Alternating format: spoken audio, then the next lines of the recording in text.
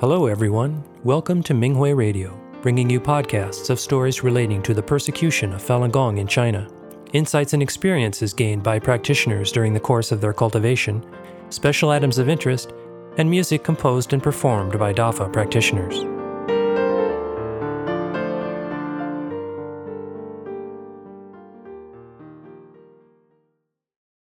In today's program, we bring you an experience-sharing article from the China Fahui entitled Clarifying the Truth Face-to-Face in Beijing by a Falun Dafa practitioner in China.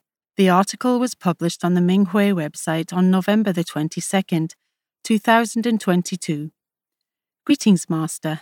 Greetings, fellow practitioners. I live in a rural area. My son and his family live in Beijing. In 2017, my son asked me to come and take care of my grandson. Part 1. Breaking through the attachment of fear. I was afraid to go to Beijing because my name was on the Chinese Communist Party's CCP blacklist. I didn't want to be arrested when I went through the train station's checking system when they scanned my ID card. In addition, I thought the cultivation environment in Beijing was too difficult, as it was the capital city. I was unsure if I could continue to clarify the truth in that environment. But I knew my mission and responsibility was to help Master save people wherever I went, and I could not let Master down. I decided to make a breakthrough. After I arrived in Beijing, I studied the Fa with my heart, spent more time sending forth righteous thoughts, and eliminated my attachment to fear.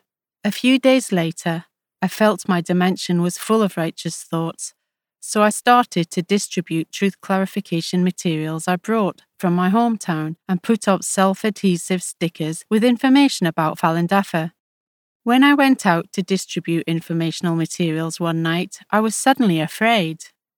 I kept reciting Master's poems. In the poem Righteous Thoughts and Righteous Actions from Hong Ying Tu, Master says, quote, "A great enlightened one fears no hardship. Having forged an adamantine will free of attachment to living or dying, he walks the path of far rectification confident and poised." Unquote. While I recited Master's Fa, I was no longer afraid. I knew that Master removed the substance of fear for me. I distributed all the materials and returned home safely. I went to put up truth clarification stickers one night. When I got home, I sent forth righteous thoughts to help the stickers stay longer and not let bad people tear them down. The following day, I went to that street to see if the stickers were still there. I found that only 2 were torn down. Most of the others, including one right in front of the police station, were still there. This helped me realize the effects of righteous thoughts. Several days later, a local fellow practitioner told me, "A Falun Dafa is good sticker in front of the police station has been there for many days, and it is still there." I was excited to hear this, and I knew Master was encouraging me. Part 2. Clarifying the Truth in the Neighborhood. Not long after I came to Beijing, my son's house had to be demolished, so we moved close to my grandson's school. The day we moved, a neighbor came and chatted with us. I had always wanted to tell her the truth about the persecution, but I didn't have the opportunity.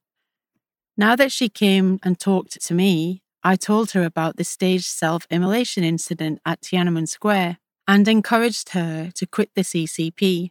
She happily did. Since I moved to this new neighborhood, I used every opportunity to clarify the truth to people in the community. One afternoon, when I picked up my grandson from school, I talked to another elderly lady. It turned out that her grandson was in the same class as my grandson. So I told her the truth about DAFA and the persecution. When I told her about the torture and persecution practitioners suffered because they didn't give up their faith, she was very sympathetic and even wept. One day she called and asked if I could visit her. It turned out that she and her good friend wanted to learn how to practice. Although they didn't persist in doing the exercises, they helped all their children and grandchildren quit the CCP and its affiliated organizations. I met an old woman who was collecting recyclable materials.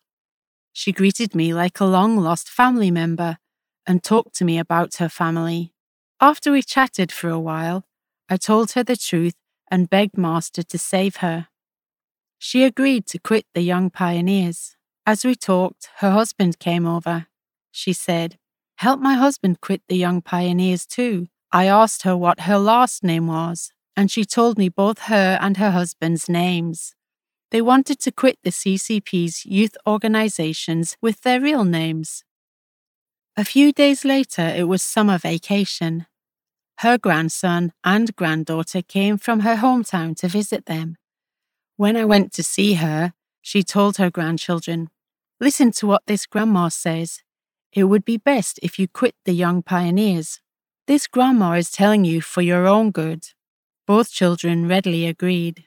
Compassionate and Great Master arranged for people to come to me to learn the truth, and I was really happy for them. I told the truth to many people in the community. Part 3. I will do anything to save more people. In May 2021, a friend asked me if I could help a family pick up their child from the daycare center. I agreed and hoped that it would give me opportunities to reach more people and tell them the truth. When the child's father saw me for the first time and learned that I was 63 years old, he said, "Wow, you look so young. My mother is 65. She looks much older than you. My mom has high blood pressure and can't pick up my child.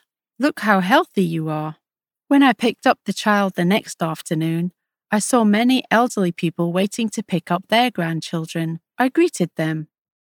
They all complimented my youthful and sunny appearance when they asked how old I was. I thought, all these people have a predestined relationship with me. I must try my best to save them. I thought about how to clarify the truth to the parents of these children. When Master saw that I really wanted to save people, he made arrangements for me. I was very kind to the child, and I sometimes brought him snacks. He liked me very much. I took the child to a neighboring park after school, and we often saw his classmates there. I told their parents about the persecution when we chatted. The child I picked up had about 20 classmates. 16 children's parents or grandparents quit the CCP and its affiliated organizations after learning the truth about DARPA and the persecution. The experience was amazing. For example, when I thought of clarifying the truth to someone, I would soon run into that person alone, sometimes on the way to school, sometimes in the park, and sometimes in the neighborhood.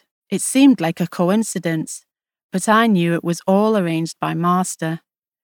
I didn't clarify the truth to the child's parents when I first worked for them because I wanted to give them more time to know me. After a few months, the child's parents said they were very happy with me. When I took a vacation before the new year, the child's mother gave me 300 yuan, saying, "It's a New Year's gift." I politely declined. When I told them the truth about the persecution, the child's father immediately said, "Auntie, please help me quit the CCP's Youth League." The child's mother also agreed to quit the CCP. Part 4. Conclusion. During these years in Beijing, I clarified the truth wherever I went. In nearby supermarkets, farmers' markets, and parks, many people learned the truth about Falun Dafa and the persecution and quit the CCP and its affiliated organizations. As long as we study the far well, have righteous thoughts, and put our hearts into saving people, Master is always by our side to protect us.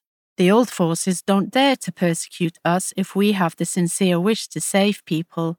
I also realized that Master arranged everything for us, and all we need to do is remove our attachments, step out, and do our part.